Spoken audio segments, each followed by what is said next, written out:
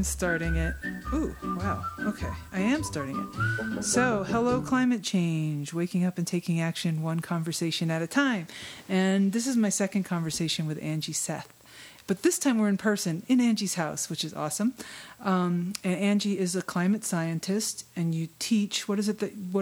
You teach climate science, right? Or is there another name for it? No, I teach climate science. Yeah, at the University of Connecticut. Mm-hmm. And after our last conversation, I think we were both I had the same feeling. We never really talked about it together, but like we talked about the optimistic, basically, side of things. And, not wanting to hit people over the head with the scary things that we've heard over and over. But I actually don't know that everybody has heard those scary things or in a way that they can digest or from a source that they can trust. So I think it might be a good idea to kind of just talk about what we're really up against and what the dangers are in just whatever way you think makes sense. So what do you think, Angie? Okay.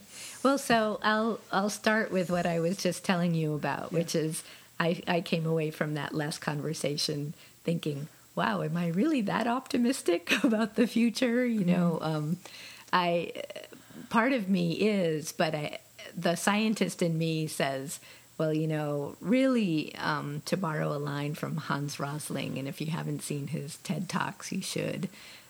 He says, when people ask him about the future, he says, I'm not an optimist, but I'm also not a pessimist. I'm an extreme possibilist. And I agree with, that's the scientific view, right. And it's the reality. So it's not a matter of whether we're hopeful or not. It's a matter of whether it can be done, and it can be done. Right. But getting the work done is going to require a lot of that said work on everyone's part. On our part, the citizens, we need to get our leaders to understand that we want action on this. There's a really important meeting coming up in Paris in December, where the negotiations are really going to come to a head. There have been United Nations. The United Nations Conference of the Parties. It's the 21st time that since 1992 that they've come together, and this is the final meeting to get a treaty or some kind of international agreement on action on this issue. And there is no so-called plan B for this. It's going to have to get done. Right. So it's up to us to make sure our leaders know what we want, hopefully before December. Wow. So we right now, as I'm recording this, it's the end of August, so we have a few months. Yeah. So, and I think I really appreciate what you said, the Hans Rosling. Did I say his name right? Yeah. Quote, well, I don't know. It's Danish, so right, it might be something like some odd way of saying it. But anyway, the idea of it's not a matter of optimism or pessimism. It's what's possible. And what I like about when I look at all the facts around climate change, it's entirely possible that we could do this. But one of the hugest things that stands in our way is that we don't, or many of us don't believe it's possible, and it doesn't seem like if the effort seems overwhelming, especially if you don't think you can do it. Mm-hmm. Let's talk about, we talked just last month or something, but there's stuff in the news all the time about, well, now they're saying this, or meaning you, the climate scientists, right? So do you have a sense of changing landscape of what you know as in climate science? Just what's the cutting edge right now? Well, with respect to what? Well, there are always new papers coming out. Mm-hmm. Every week I get emails from Science and Nature and Journal of Climate with new research. And so what strikes you, I guess? There's always new information about on the But I think you're asking, is there anything really new on the cutting edge of what's going to make a difference for climate negotiations? Well, or for just in any way. Global warming? Right, just what we understand and what we're seeing. Yeah. You know. So James Hansen, who is very famous, the former chief climate scientist at NASA, he's retired now, has just published an open access journal article. Well, it's actually still in review, but it's notable because he wanted to get this article out in the public sphere before Paris, before the meeting in Paris, and in order to do so, he published in this new online journal where they publish the article open access, and then it is openly reviewed. Anyone can go to the journal and comment on it, but there are also authorized reviewers that are climate scientists. And so you can read the reviews of the article as they're coming in. So in any case, James Hansen has written this article, and it made a big splash in the news because he's suggesting that that even 2 degrees C, if the temperature increase of 2 degrees C is, if we achieve that, we can still have substantial changes in ice loss at the poles and thereby sea level change. So he's been looking at past climates in Earth's history and how much sea level rise you get for a certain amount of warming. So, you know, there are ways that we can look at the rock record and ocean sediments and see how much CO2 there was in the past, how much warmer the temperature was, and how high sea levels were. So, now, let me just clarify one thing you said right at the beginning. 2 degrees Celsius, if we achieve that, meaning if we achieve keeping it down to 2 degrees? The increase. But right now, where we're are we at 1 degree. Okay. We're at 1 degree C, give or take a few tenths. And I mean, and also things that have happened already are basically in the pipeline of heating things up. Like if we stopped using carbon right now, we'd still be getting warmer for a period of time, right? Yeah, we'd probably get at least another 0.5 degree C. Oh, okay. Just from the pipeline, maybe 3/4 of a degree C from Okay. what's in the system. Wow. But the question, so, you know, the scientific community came up with this value of 2 degrees C as above that is thought to be so-called dangerous level And is that of change. what corresponds with 350 parts per million? Or is that not well, so that's, you know, all of these things are a little bit questionable. Okay.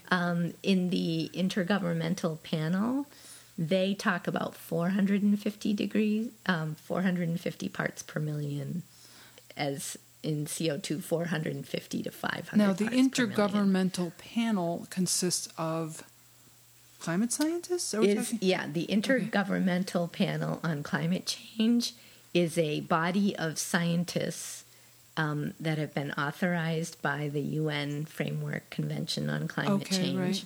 And they are so it's the IPCC, that's the acronym. Right. And they generate the assessments every 6 to 7 years of our state of the climate system, our state of understanding of the climate system. So now you're saying they're saying we can get up to 450 and still stay. Well, maybe so the IPCC is it's a few thousand scientists around the world who are reviewing the science, and so what comes out in the reports is a fairly conservative view, reading the literature, where you have to have a consensus of all those scientists, and it also goes through a governmental review by before it's published. So Okay. the governments involved, and that's all the UN governments, they can't change the science. Right. But they can, you know, add emphasis to things. And part of the, only in the, not in the report, but in the executive summary. So Okay. the political influence comes in. Right. So for people who aren't used to academic papers, an executive summary is basically at the head of this long, complicated, detailed piece of research and explanation is like a paragraph or two, or maybe a page or two. I don't know how long that is. The but- executive summary is really just outlining the highlights Right. of Okay. the So report. it's basically saying, it's basically the crib notes. Yeah. and so And so if they can... So the governments of the world in the final, prior to the final release of the report, get to review the executive summary, and they can add emphasis or, you know, have some influence there. They can't change the science, but what's important about that, the reason that is such a critical step, is that process, by going through that process, all the governments in the UN, so China, India, I mean, every last one of them has agreed to what's in the report. Okay? So there is no government involved in the UN that has not agreed to what's in the report. Okay. And so, in a sense, they've bought into it. They, Right. at their highest levels, have said, we endorse this report. Okay. And so that's part of the IPCC process. Okay. I forgot where we were, though, why we were talking about the IPCC. I do too. I did too. But it's all good information for us to have. And I'm embarrassed for anyone listening who knows exactly why we started on the subject. But it'll come up. Yeah. It'll come up again. So I think. Well, I know that we were back to 2 degrees and 450. Right. Okay. So 2 degrees. So the IPCC, or the international community in the UN and the UN agreed to 2 degrees C being the dangerous threshold, and that's associated in the report. There isn't a clear specific value that of the amount of CO2 in the atmosphere that's related to 2 degrees C. There are only, bracketed amounts.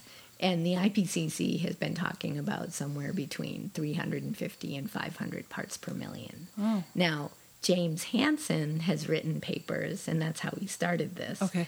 has written papers saying, well, the IPCC, so he's, you can either call him more conservative or more radical, depending on your perspective. Right. But his research looking at Earth's past climates and the relationship between CO2 and temperature and sea level rise has been suggesting that 350 parts per million is the level that we should be working towards. Okay. Whereas the IPCC has discussed a higher range. Okay. Okay.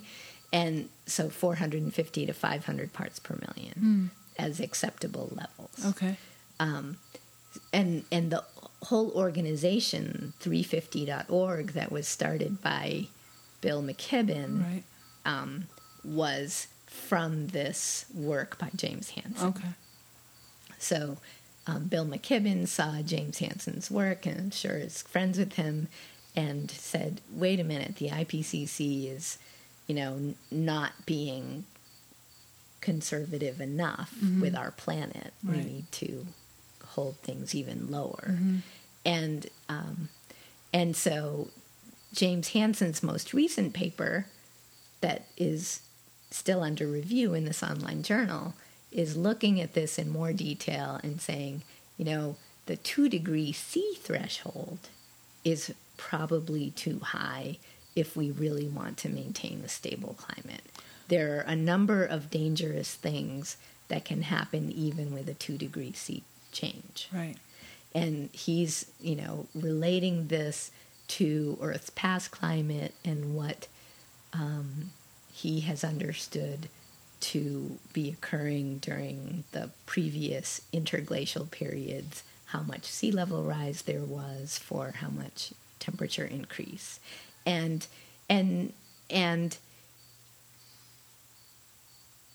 also, I think, now I haven't read that paper thoroughly, so I'm not an expert on it by any means, but I think he's also talking about the rate at which it can change, sea level can change, and he's suggesting that sea levels could increase significantly more than 1 meter within the next 100 years.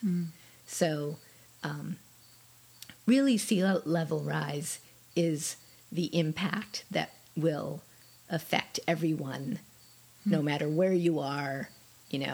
Most people are living in cities already, and there's a trend to have 80% of the population living in the cities by 2050. And so if we have any significant sea level rise, it's going to be a major catastrophe for, think about the cities in the U.S. that are coastal. Right. All the big ones really are. So there are very serious consequences of sea level rise happening faster than we might think it would. And besides cities, there's also farmland that would become salt water, even if it's not constantly underwater. Right. You're going to get salt on the farmland, and that, and then you can't grow food there. So there's those kind of consequences as well. Right? Yeah. I don't know how much of the farmland is on coast, but maybe in Australia it's a very big deal. Yeah. I don't actually know where it is in Australia. Well, I know that I think most, from what I understand, most of Australia is a desert, so it's the coastal regions that have that are more, where the people live, basically. Right. Yeah. Okay, that's interesting because. So the thing with sea level rise is that's one of the, and sea level rise is related to how fast the ice sheets melt in Greenland and Antarctica, because those are the 2 big blocks of ice that are on land, and the science, our scientific understanding of those ice sheets and how quickly they are moving and breaking and melting is not very good. We are there are models of the ice sheets themselves now that are built into the climate models, but they're still pretty primitive, and just the scientific understanding of them is not very good. So there's always new research coming out of, so-and-so has done this, and they understand this glacier in Greenland is moving faster, and there's water under the ice sheets, and there's earthquakes going on in the ice sheets. And so, there's a lot of evidence to suggest that things are moving more quickly than we understood them to move. A decade ago, the best thinking said that it would take thousands of years to melt Greenland, and then even longer for Western Antarctica. But I think that there is more evidence to say that things might be faster than that. Right. As far as the next 100 years, that is an argument that's playing out right now in this journal to see. No one's saying that the entire thing is going to go, but I think the question, and it's subtle but really important, is at what point do those ice sheets enter the stage of irreversibility, right? So at what point do they start? It's like a train, right? And once that thing is moving at speed, you can't stop it, even if you turn down the CO2. Mm-hmm. So that's really the question: is how quickly do we get to this state of irreversible change in the ice sheets? And the range of like serious scientific argument there is from X to what? I mean, well, so again, I'm not an ice sheet expert. Yeah. So once you get to irreversibility, does that come before or after you have like 4 meters of sea level rise? Okay. Yeah. We've got something like 20 meters of sea level rise just from Greenland alone. So the question is, how much are you going to get in the next 80 years? I see. And that's a very, very difficult question, right? How do you sort that out? Yeah. Well, one thing that's always scared me is the idea that if Greenland melts, then there's more methane, which then means there's more. So I don't know how much gas. methane there is in Greenland per se. I don't think anyone probably really knows, but there's certainly a lot of methane in Arctic permafrost and around the Arctic Ocean, So in just the to, seafloor. To explain for people who don't Yeah. know, so methane is one of the greenhouse gases, and it's released by decaying matter, basically, right? Or and so that's and natural gas. That's what all of our carbon fuels are coming from, or from decaying living things. And so what I had heard was that like Greenland is basically frozen organic matter that like there used to be. Yeah. Before, when it was warmer there were plants and stuff, and then it got cold and everything froze and sort of melted and froze and sort of started to decay, but then it got colder and colder, and so it froze.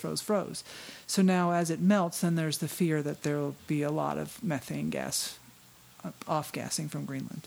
Okay. So and you were saying also from the Arctic, the area. Right. So anywhere where there's permafrost, there is likely to be a substantial amount of methane, which will eventually oxidize to CO2. Yeah. But while it's still methane, it's even a more powerful greenhouse gas. But like in a sense, like we can get deep into this, and you do, because this is what you do. But there's like a point. I come to a point sometimes where I find myself thinking, like, I think it's important to understand it and for there to be people going deep there, but in general, like in our common consciousness as humans on the planet, like we just need to get the point that we don't have unlimited resources, and that this whole planet is a system.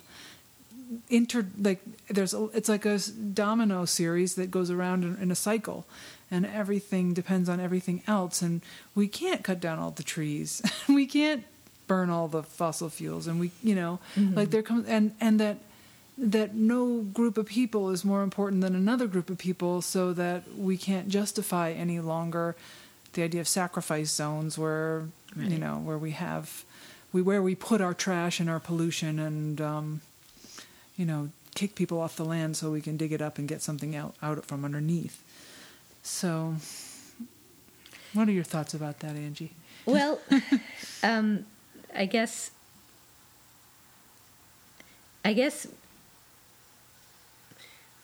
we can talk a lot about the details of the science, and I love doing that because that's what I do. Yeah. But really, as scientists, we've been talking about it already for 30 years. Right. And really what we need to be doing is getting beyond this part of the conversation and moving to the what are we going to do about it part, which I'm not an expert on, but everything I understand about it says we have this blazing ball of fusion, 93 million miles away from us, that provides enough energy that would power our civilization, 10 gajillion times per day.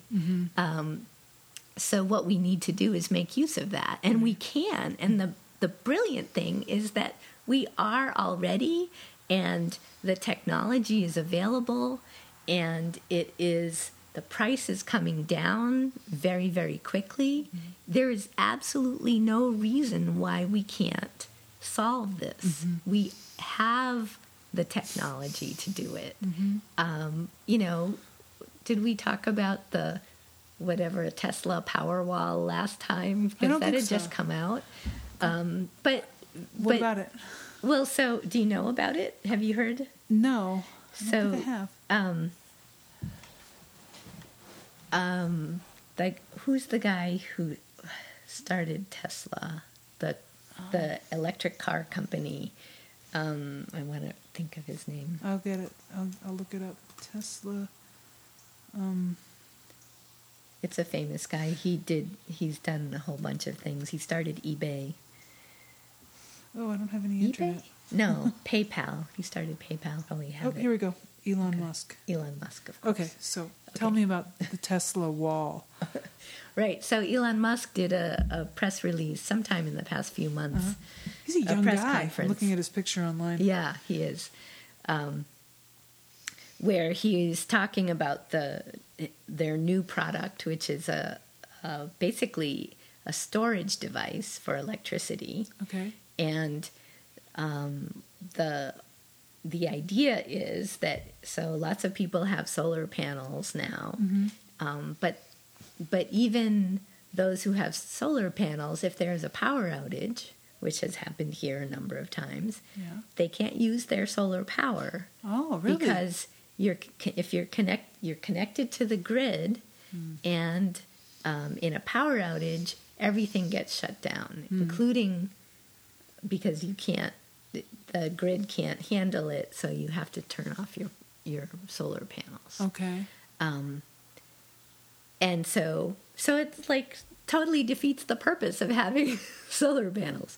So what they need is a storage device, right? That's one of the really important aspects of a viable renewable energy plan, is to be able to store the energy that you get from the sun or the wind or whatever. Right. And so in the Tesla company, they have developed this storage device that is now they're selling them for residential use. You can buy a Tesla Powerwall, and it's not this big ugly industrial box. It's actually a beautiful thing to look at. You can hang it as artwork on your wall, and it can set it up with your solar panels or your windmill or whatever, and use it as storage. And then if there's a power outage, you can just turn off your part of the grid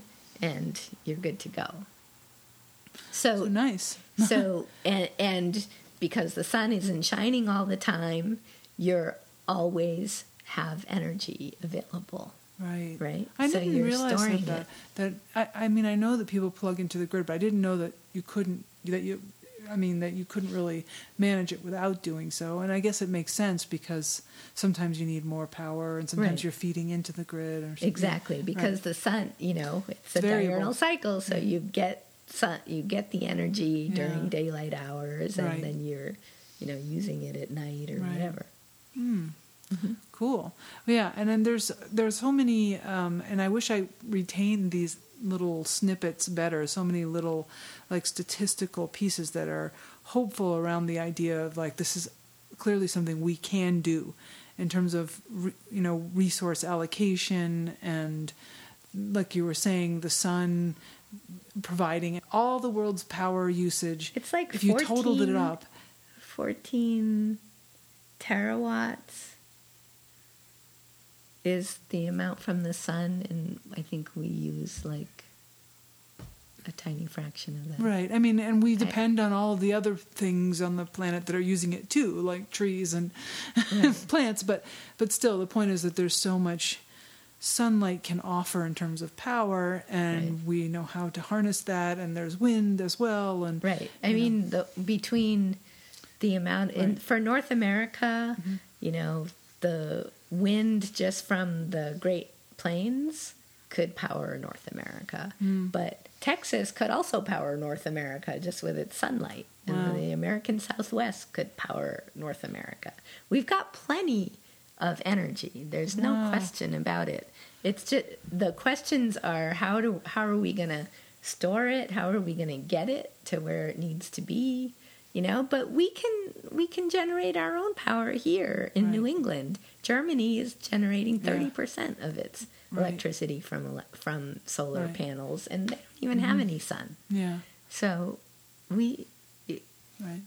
I think distributed generation is going to be important, and some of these larger, more concentrated power things, and we can do it probably without nuclear, without Yeah. we don't need any of that. We just need to focus and get this done. Yeah. And another statistical thing that people talk about is how much money goes into military spending around the world, and how much money it would take to completely convert 100% away from carbon fuels, and it's so much less we Yeah. spend on military. So Oh yeah, the IPCC did the calculation Oh, yeah. of how much it would cost, and it's like less than 2% of the global economy. wow.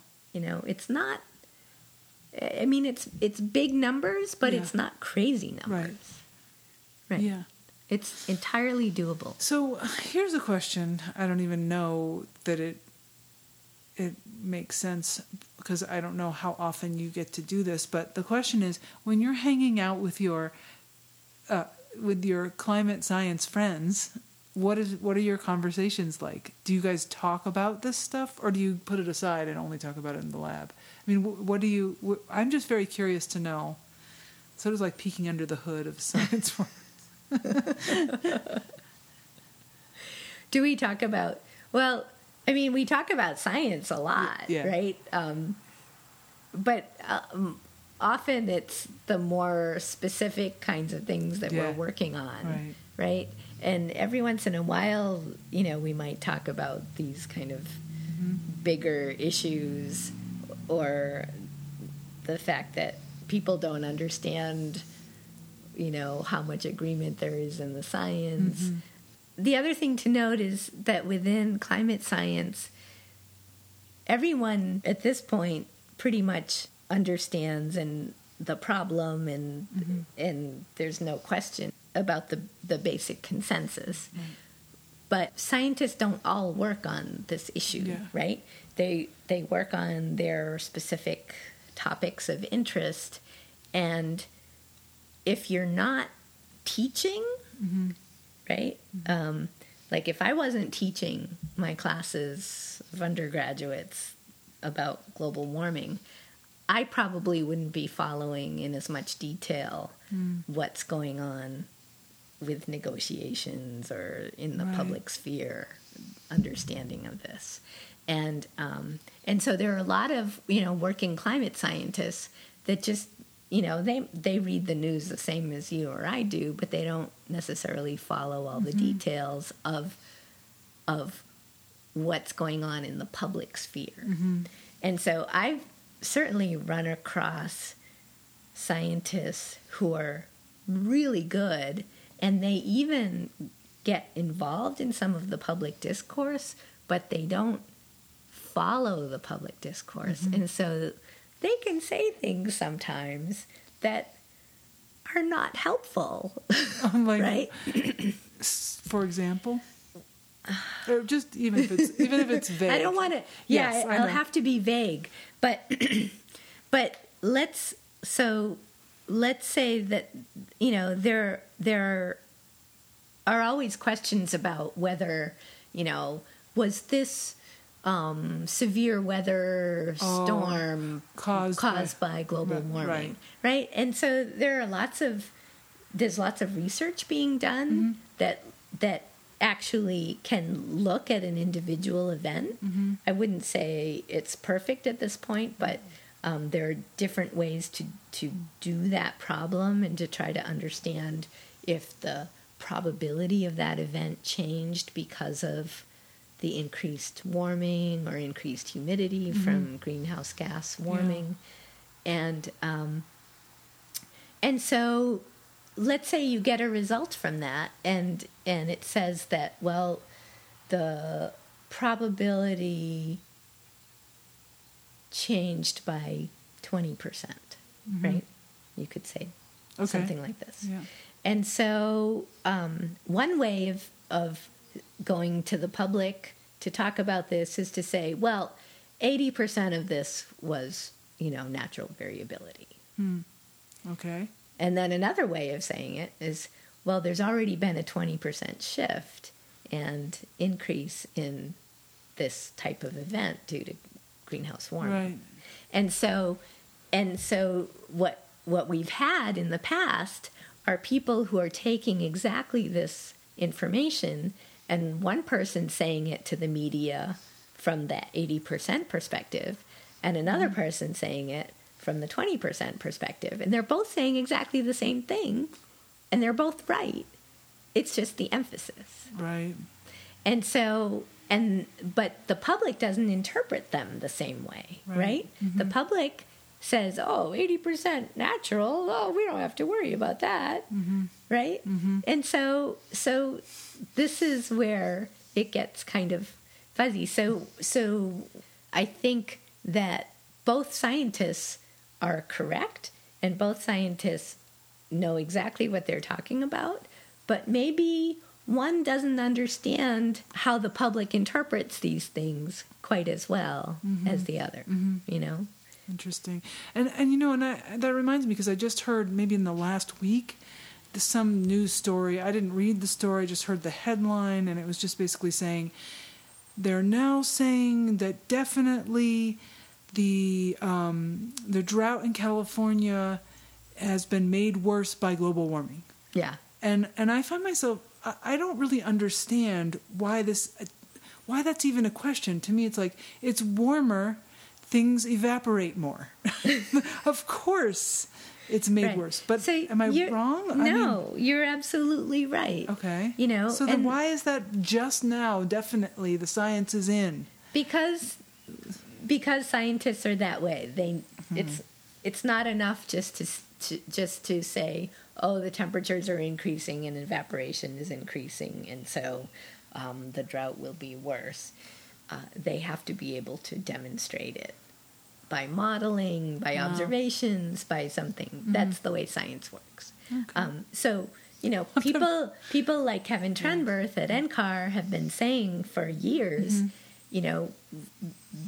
the question of attribution of an individual event to climate change is asking the wrong question. Right? You don't need to even ask that question because the basic underlying state of the climate system is changing. And so really the question is, to what extent is this new state responsible? It's not, is this climate change or is it not climate change? It's how much of this is climate change. And in most cases, it's some part of it because the underlying state of the climate system is different. It's warmer, it's more moist, there's higher temperatures, cause more evaporation, all of those things that you said. So it is a factor, but what science does is it wants to quantify how much of a factor it is. And I guess... And that amount is going to be increasing. So I think that's one of the things that I probably didn't talk about much last time that I wanted to get across now is that, so if we just think about the amount of greenhouse gases we've been putting into the atmosphere, I think most people don't have a sense of how population has increased so exponentially just in the past 40 years. Right. So we've gone from, I should know the numbers, but it's something like in the span of one lifetime, Hans Rosling talks about this. I think I heard it was something like in the last 50 years that there's 5 times as many people on the planet. It's something like that. Yeah. So it's doubled more than twice in the past 50 years. And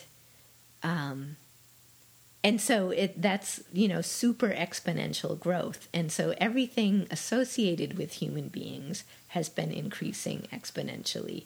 Everything from scientific journal articles to, industrial production to CO2 emissions into the atmosphere to you name it. Right. Books being written, everything. Food being consumed, all kinds of consumption. Right. Consumption and production has been increasing exponentially. And fossil fuels have really allowed this to happen, which is not, you can take your point of view on it, but it's not necessarily a bad thing. It has allowed our civilization to grow the way that it has. But so if we think about this last 40 years and the amount of CO2 that's in the atmosphere, it's really only in the last, since then, since this kind of growth spurt has happened, that the amount of CO2 in the atmosphere has increased so much that now it is the largest forcing in the system. So we can see it clearly now because compared to other kicks to the climate, it's the biggest one. There's enough CO2 there now that it's the dominant forcing. If there's a big volcanic eruption, that might mute it out for a couple of years, but it is the big player right now. And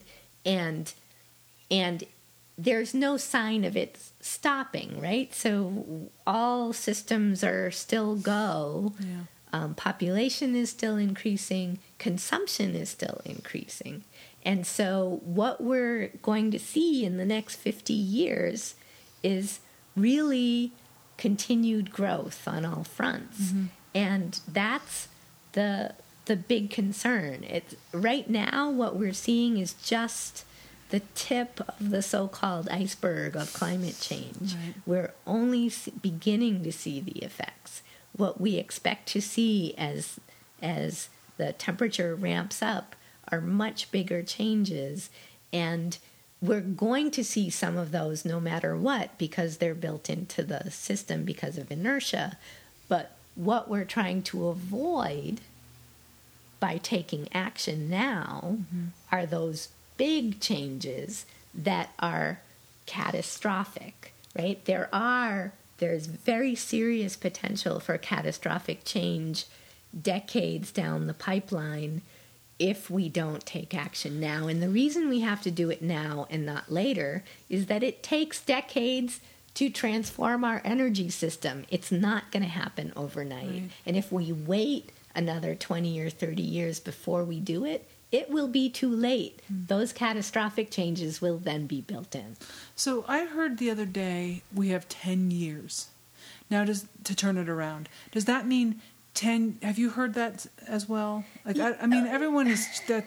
Okay, go ahead. Yeah, the scientific community has been saying, we really need to do this by the year 2000. We really need to do this by 2010. We really need to do this by 2015. And so we're not there yet, right? But ultimately what we have is we can't think short time scales here. What we have to say is we need to be at net zero carbon, right? We need 80 to 100% reduction in our fossil fuel carbon emissions by 2050. How are we going to get there? By 2050. So that gives us time, right? But how are we going to get there? If we do more now, it can be a more incremental change. If we started 10 years ago, it could have been even easier. If we started 20 years ago, we would be halfway there already, right? But now we're waiting. Yeah. And so that means we have to do more between now and 2050. And so the longer we wait, the more we have to do, but there's going to be a point where it's not going to be possible. Right. So I don't like to give deadlines of, are there tipping points in the system that we're already reaching or beyond? I don't know enough about the ice sheets to be able to tell you that. All I know is the sooner we start, the easier it's going to be to get it done. And the more likely it is that we actually will get it done. And is the recommendations, is it the IPCC or IPPC? IPCC. IPCC. Do they talk in that paper that, that with the with the politicized abstract about it's not limits and times and goals, absolutely. Right? So the Intergovernmental Panel on Climate Change, the fifth assessment report came out a year and a half ago, and it is 3 volumes. Each volume is that's a few thousand 4 pages. inches thick. Yeah. So if you stack these 3 volumes, it's like this much paper. So now your hands are like 9 inches apart. Yeah. Almost a ruler length of paper. Yeah, 3/4 of a ruler, Okay. right? 9 inches.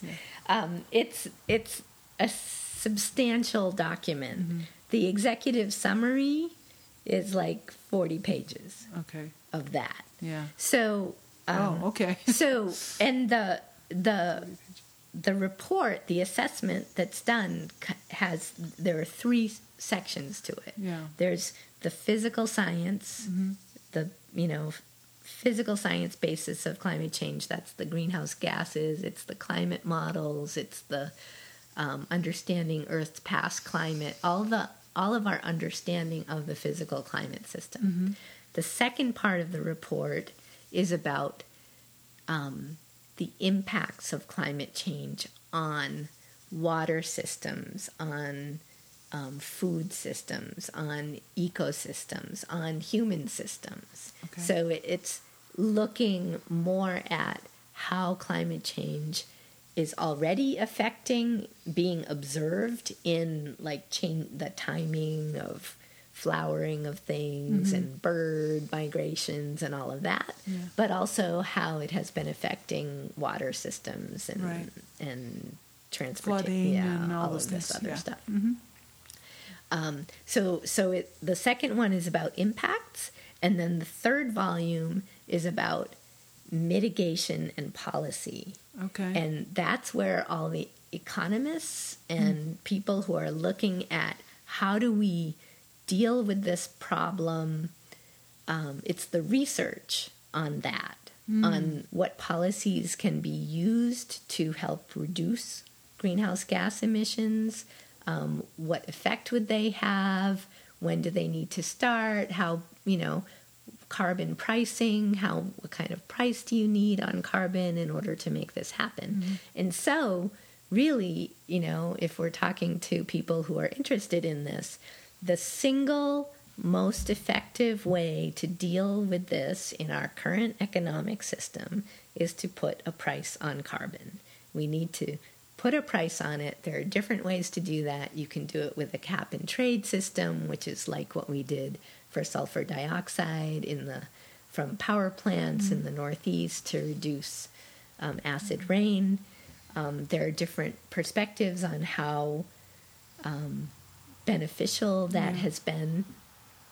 But the other method, which actually most economists are behind, is a carbon tax. Yeah. And that is the simplest, cleanest way to do it. It can be done. There are groups that are looking at how to do this in countries around the world. And then they have to, every country would implement their own carbon tax, and then there's some way to mesh them at an international level that makes things just and fair to those who haven't emitted very much yet and are still developing. Right. So there are ways to do it. They're pretty well understood. It can be done. That can be done. In the U.S., they say, Americans won't accept a tax. But I argue, yes, they will. Just get over it. Yeah. You can implement a tax that is so-called revenue neutral, right? So it's not an additional tax burden but it takes the place of other taxes like payroll taxes or, other taxes. Why are we taxing things that are good and not taxing things that are bad? Right? Yeah, and we subsidize oil production and things like that. I mean, there's ways we can shift our... Right. So those things all need to go away, and they're all part of the tax code in a way. So we need to... In the past, the U.S. tax code would get revisited and cleaned up every 20 years or so, but it's been like 40 or 50 years since the last serious revision of the tax code. It's way overdue. Interesting. I didn't know that. And I think we need to just get over this tax thing and do it right. So we're running out of time, but I feel like this feels like potentially uncomfortable territory, but I would like to go into a little bit just about, I think some of us know it, but some people are still kind of getting their minds around climate change and why they should be paying attention and why they should be devoting time to it. He's home. But the question is, what are those dangerous outcomes? And you can. It doesn't have to be a long, detailed answer. But what is the thing? What are we trying to avoid? And I know it might seem like obvious, and it's a base that's been covered. But okay. So as in a business as usual worst case scenario, temperatures are going to continue to increase and accelerate in their increase. Right. So the climate models project that by the end of the 21st century, the global average temperature could increase anywhere from, 2.5 to, let's say, 6 degrees C. And the median of that, right, or the mean, is pretty close to 3.5 degrees C. So if you listen to the discussions about climate change, there's often been most people will focus on the average increase of 3.5 degrees C. And we've already been talking about how Jim Hansen says 2 degrees C is already potentially dangerous. But 3.5 degrees C doesn't sound like a big number, right? Mm-hmm. We have swings in temperature. That ends up being, like 6 or 7 degrees Fahrenheit, globally average. So we have bigger swings in temperature between day and night. You know, why is this such a big deal? But we're talking about the global average, which shouldn't change very much. And 6 degrees C, the last time there was a 6 degrees C difference in temperature was the last glacial maximum, when it was 6 degrees C colder. There was a mile of ice over our heads here in Connecticut. The ice sheet was a mile thick here. Wow. So 6 degrees C is a big change in global average temperature. But we're talking about 6 degrees C warmer. Right. And we're, if you think about the kinds of heat waves that we've been having just with this, 1 degree C increase, just think about what that would mean with 6 degrees. And the other thing is that that's a global average change, right? So if we're talking about 3.5 degrees globally, that doesn't mean 3.5 degrees C everywhere. Right. In fact, it's much larger changes as you go to higher latitudes. And where we live in the mid-latitudes, it's more like 4 or 5, maybe even 6 degrees C. And then at high latitudes, it gets even bigger still at the poles. So 3.5 degrees C global average temperature means significantly more than that here where we live. Mm-hmm. So 4 or 5 degrees C. Wait. And if you convert that to Fahrenheit, it's more like 10 degrees Fahrenheit. And so, we're talking about those are mean temperatures, and then the extremes go beyond that. So we're going to have heat waves the models are right now. We have here in Hartford, there's like 3 days above 100 yeah, degrees. you said this in the last one. We talked about how much there would be. Yeah, much so we're more, talking like 3 about months of it or something. 3 months of Right. temperatures above 90 and a month of temperatures above 100. Right. So we're talking about really, really significant increases in Yeah. heat waves. Right. And all the things that go with that. So, pollen has gotten much worse. Asthma rates have gotten much worse. So there's a lot of health issues. Heat is very difficult for people to deal with, especially young people and old people. And also, all of our vegetation has been evolving for a different climate, and so as we lose cold winters, then we allow like pests that would have died over the winter to stay alive, and so a lot of forests are getting diseased, and right. forest fires are increasing, and And the things like maple trees are going to be gone Right. from here. They will be further north. that. Yeah. And so, and so we can scientifically we can say that the maple forests are going to migrate north. But what happens in the meantime? Right. We're going to have a lot of dead maple trees Yeah. here, and it's going to take a while for those southern hardwoods to move in. Right. So it could be a pretty tough transition. It's really all about the transition and how we get through that. Right. If we go through this worst case scenario. I'm not one of those people who are going to say that humans won't exist, but it's going to be hard. Yeah, it would well, there'll be really be hard. Yeah, there'll be less places where people can live. There's less places where we can grow food, and resources will be scarce and changing. And we are going to be, our lifestyles are going to be changing quite a bit. So that's why we're talking about catastrophic climate change. It would be really in that sense of the word, because the Earth would move into a climate that is fundamentally different from the one our civilization has evolved in. Okay. And the transition to that climate would be, rife with trauma. Right. For and everyone. we're talking about it's sort of happening. Some of it is happening now. Well, we're in the very tip of the iceberg stage, right? Okay. So we're beginning to see the signs of this, because climate change is happening, and we can already see the signal of it. But it will be much, much worse before it would get better. And it wouldn't get better. It would just be, getting used to it. Right. Because for all intents and purposes, those changes are irreversible.